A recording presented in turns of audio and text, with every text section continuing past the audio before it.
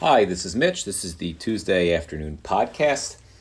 It's probably not a good day for me to be podcasting, just because the house, I'm getting a lot of work done in my house. There's a lot of noise. I'm holed up in my basement now to try to do the podcast to limit the obstructions, the sound obstructions, but I think you're going to hear saws and things. But I want to be consistent about getting this out every Tuesday, come hell or high water, not literally. So I'm in the basement and I'm doing it, and that's probably not a bad idea because we don't have any air conditioning right now for the moment in our first floor of the house, and it's pretty hot, so it's nice and cool in the basement. So although I don't write about politics anymore, I don't cover it, I don't talk about it as much.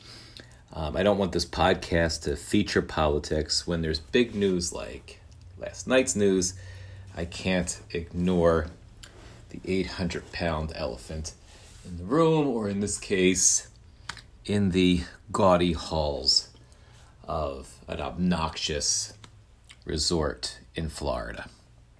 So the FBI raided Trump's residence at Mar-a-Lago yesterday, and they focused in on, from what we understand now, unclassified or classified also documents that were being kept in his office or in the areas where he quote unquote worked, which is a loose term when you're talking about Trump. And these documents in essence were stolen. They were supposed to have gone to, I don't remember, is it the Library of Congress or the National Archives? I think the National Archives at the Library of Congress. I don't know. I think that's correct. But instead, Trump took them home. And I remember when that happened, and we all saw it happen. We all knew it happened when Trump was leaving, begrudgingly. I remember the videos on the news of Trump walking, Trump's cronies walking out of when they were packing up the moving trucks to get his shit out of the White House. Reporters were covering these boxes of papers being taken out. So we all knew that this was being done, and it was widely reported that it was illegal, but I don't think any of us expected that they would ever find their way back into the hands of government officials where they belong, especially if some of them are highly classified and contain U.S. secrets and are dangerous to be out there, especially out there in the hands of a narcissistic sociopath whose self-worth is completely connected to money and would certainly, in my mind, do anything necessary to sustain that self-worth, and which in my mind I'm not saying this is what happened because we don't know, but would certainly be more than happy to sell that information to the highest bidder or use it to cover his ass, especially if there's something, that could be politically or legally damaging to him that was recorded somehow, that was documented, that wasn't destroyed. On the flip side, I find it hard to believe, but, Trump is not the sharpest tool in the shed, but I find it hard to believe that there's anything left, in there that, anything that's potentially incriminating that he or his cronies wouldn't have destroyed. But irrespective of that, and we'll find out about that in the weeks and months and whatever days to come. But irrespective, I am heartened by this. I don't like this.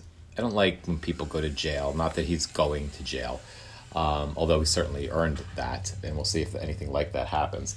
And I'm not happy when people get broken into in their house. Although this is a search warrant, it's not a raid. It's not a raid, quote unquote. We're just using that term. I don't like to hear that ever, but it's a part of the justice system, and people who commit crimes deserve that, especially if they're trying to hide the evidence in different places. Search warrants have a valuable function in our judicial system, our legal system. But I don't like it. This isn't a happy day for the nation. It's not. I'm sorry. I'm just hearing the guys walk around upstairs. I just want to see if they need me. I don't think so. Anyway, so I think conservatives are thinking that, liberals are celebrating, and to an extent they are, but it's not celebratory. It's relief. It's relief that the rule of law matters. It's relief that an obvious criminal, whether he's indicted or not, I can't see how he won't be, because I can't imagine that the Department of Justice and a judge would have signed off on this if they didn't have the goods on him before they even went in there. But we'll find out whether he's indicted or not. This is a bold statement. It's a bold statement to Trump. It's a bold statement to the cronies around him. It's a bold statement to any of Trump's minions or accomplices in Congress or potentially in the media who are maybe a little bit nervous right now. That you can't just do whatever the heck you want to do. You can't just do, even if you're an old, rich, white crook who somehow became president, who has been getting away with things that would have gotten any person of color or any person of not of means locked up decades ago. You're not necessarily above the law. There is a point, even if you become the president, where if you break the law and you have credible people in the Department of Justice, and you have a separation between, even though the Department of Justice is part of the executive branch and the president technically is in charge of the Department of Justice, there's an unwritten rule that it's independent, which it is in the Biden administration, that if you have credible people of good conscience and competency as the Attorney General and in those positions, that you're not going to get away with it. And even if the most that comes out of this is the government gets its documents back and they're no longer in the hands of Trump, that's a win. Whatever crime he is not connected to, whatever happens in terms of the actual documents themselves, if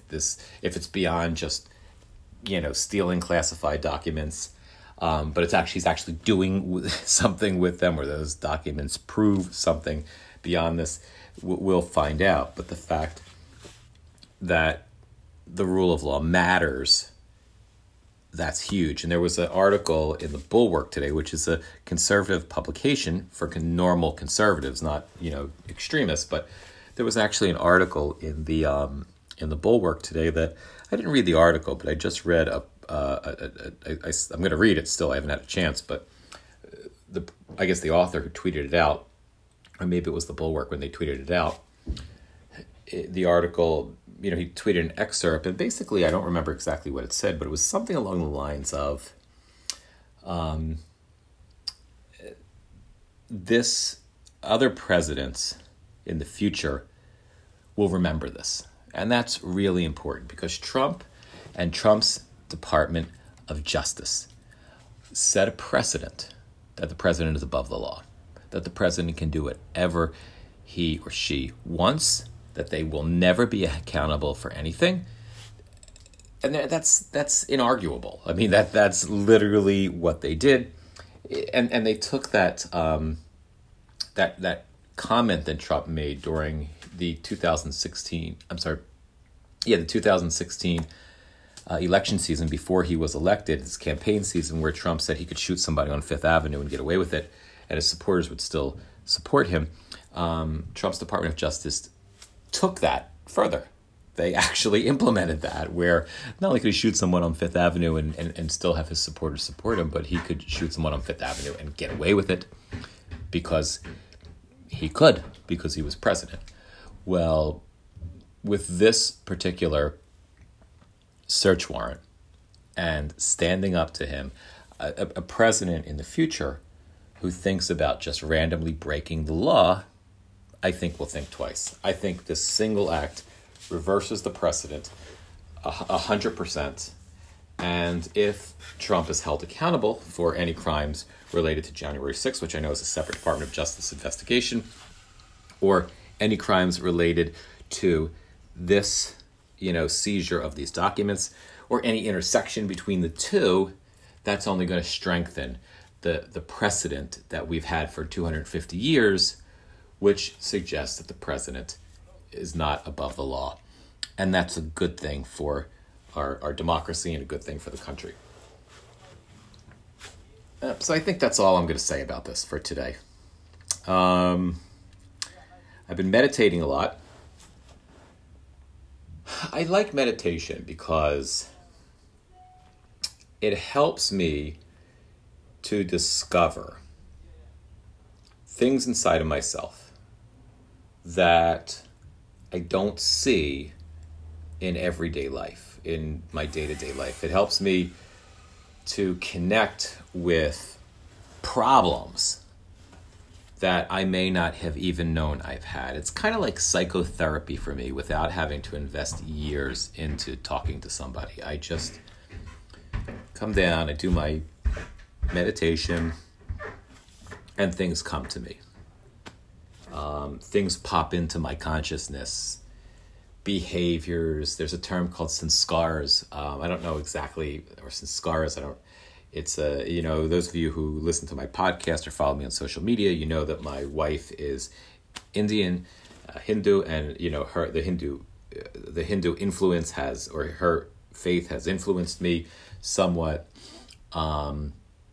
So I've learned much about that, about the Eastern traditions. And there's this idea within the Eastern tradition or the Hindu tradition of sanskars, which the Hindu tradition, if I have it correct, basically believes that they're kind of like habits related to karmas from past lives. That gets, I know, spiritually complicated, and it's there's some, especially for a Western audience, I know there's some what's that word? Some buzzwords, some red alarms when you hear karmas and stuff and past lives and all that stuff. So I'm not going to get into that. We all believe what we believe. But the idea is just that you carry these personality traits with you. And sometimes they're good and sometimes they're not good for you. And in order to, the only way to really kind of connect with them, discover them, bring them to the surface, and to sort of clean your spirit, your mind, your body, all your shit, is to meditate. And for me, that's I think that just works for me. So when I do my meditation, sometimes it's useless. I mean, sometimes I'll sit and I'll meditate. I have no particular system of meditation. I've studied this one and that one, and it doesn't really matter. I've just come up with my own thing that I like, and that changes all the time anyway. But when I'm in that meditation, I've often heard it compared to like, you have like dirty laundry, like you clean, like you all the laundry that's inside of you. Meditation is almost like washing it. It's like a cloth that is like a spiritual cloth that is filthy. And each time you meditate, it cleans a little bit of it. It cleans a little bit of it. And for me, it exposes those sanskars. So I might think, for example, I've talked about this on the podcast, to a lesser extent, I might have a feeling that I've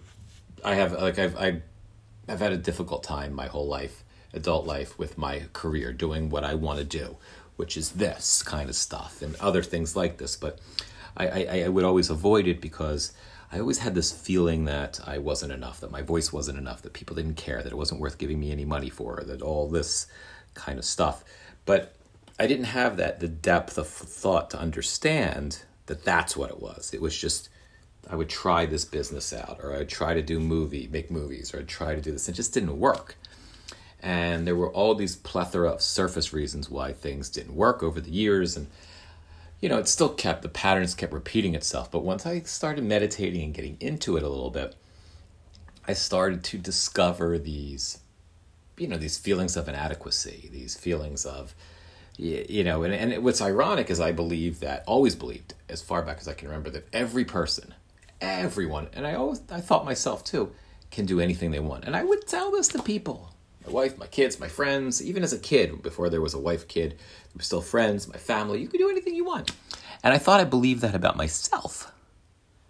But apparently, I didn't, which which I didn't realize until I got older and became a grown-up and started to meditate, that I would say this truly believing what I was telling people and thinking I believed it about myself, but not realizing, not having the emotional maturity to realize that I didn't really buy it about me. And that was an epiphany, and then that was an epiphany that was directly connected to the spiritual exercise, which I consider, of meditation. It was so obvious when it suddenly came to me in a meditation that I couldn't believe I didn't think of it before. I didn't realize it. And then when I realized it, I didn't have to dwell on it. I didn't need to go and do therapy for 1,000 years. I just needed to continue to meditate about it, continue to sort of feel is sort of deep in the pit of my stomach, that feeling of discomfort about not being good enough, and then using social media to, whenever I thought my voice was worthless, I would tweet something, or I'll go on and I'll podcast, and I'll remind myself that there's value to what I'm saying, and go through that process of building this muscle of self-confidence, of changing this sanskar. And I know that that's not the end of it, right? I know that this sanskar of not feeling confident, not thinking my words have any value, I know there's an evolutionary process, and I'm at a certain point in that spiritual evolution by being able to see that. But there's more. I'm not done yet. There's something else.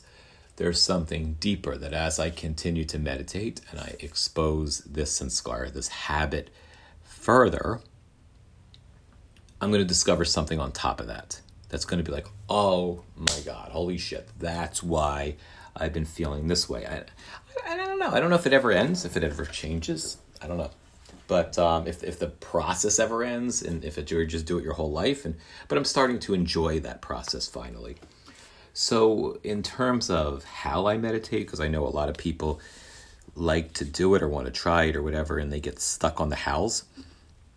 And I think that's where we can really get hung up on anything we want to do, not just meditating. I didn't think this was going to be like a self-help podcast, but I guess it kind of is. And I guess after talking about Trump, you kind of need self-help stuff. So in terms of the how I do it, and first of all, I don't worry about if it's working, if the meditation is being done correctly. I don't care. I don't worry if it's right. I don't worry if I'm properly trained.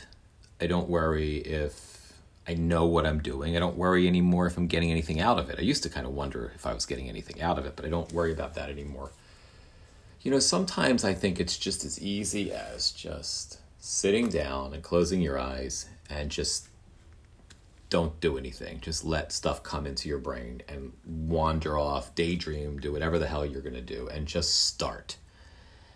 And then just follow that path. Just I'm not telling you to do this like you should do this. I'm saying for me, just keep coming back, every day, every other day, whatever it is, for 10 minutes, half hour, 5, whatever, but just keep returning, even if it seems useless. And eventually it takes you somewhere. It's not something, meditation I don't think is something you have to learn. I think it's just something you do, and then it's something you become, which is esoteric and bullshit sounding, but I think it's it's experiential. Now, I'm not against learning stuff either. I mean, I have done guided meditations. I had years ago a bunch of CDs, with some sort of Zen meditation, and I practiced that. And I think I was into Deepak Chopra, as a younger kid, or an older kid, I guess, but a younger person years ago. And I liked I was following his meditation, his guided meditations. My wife does these different Hindu type meditations, or these different offshoots. We even took a meditation course together with a spiritual organization called Brahma Kumaris. So, I think there's certainly value, because I think they sort of, and if you like one of those practices, I think there's nothing wrong with it, because it gives you, and I think there are people that would argue you have to do that. You have to study a meditation for it to be effective, and that's fine. I don't care. It's good if that's something you want to do. But, for me, I just think there's some value to this hodgepodge of kind of exploring different meditative practices, but then also just returning and just finding my own meditative path and letting it happen, because it's just working for me. So that's it about that. I don't know what else I want to talk about today. We don't have air conditioning. I told you guys that, and that's great. Like with the air conditioning thing, all right, I do worry a little bit, not about air conditioning, but, it's hot. It was hot in Europe, crazy hot in Europe 2 weeks ago. It was remarkably hot in India. I think it still is. I haven't been following the news in India, so I don't know, but dangerously hot. And I know we just had, not to focus on politics, and I won't, but we just, passed this Inflation Reduction Act. Congress, the Senate passed it. The House will probably pass it. They will. Biden will sign it. It's, good chunk of that is finally a significant investment in climate change, which is imperative. But that being said, I'm feeling quite concerned, maybe I need to meditate on it, about this heat. This thing seems to be happening. It's no surprise to anybody who's awake and who's paying attention anyway, that's what I'm going to say, but at least as fast or faster than scientists were predicting. And I don't think it's unthinkable to think that if we have this kind of repressive heat, 106, 110 degrees in Great Britain and throughout Europe, I don't know, it's not, and almost 100 and, 120 in some areas in India already at times, and that's just what's reported on, right? That's just what we can find out about, because they're big places. I don't know if we're necessarily going to get, if it hits 125 in Somalia tomorrow for 4 hours, are we going to know about it? Is the media going to pick up on that? I mean, for reporters there maybe, but otherwise no. So I know as a world we're not doing enough to combat climate change, but just as a concerned citizen, everything seems to be moving faster than scientists predicted, at least from my perspective. And what does that mean? I don't know. But I'm thinking a lot about that. And what do I do besides just talk about it and think about it, right? What do I do besides babble on my podcast about it? I don't know. But it's food for thought. We'll talk about it in another podcast. Well, that's it for today. 24 minutes in is more than enough of your time that I have taken. Thank you for joining me today. I will be back next Tuesday afternoon and every Tuesday afternoon. Have an awesome week. Peace, joy, have some love. Be at peace. And eat some good food this week, too. It's not a bad idea.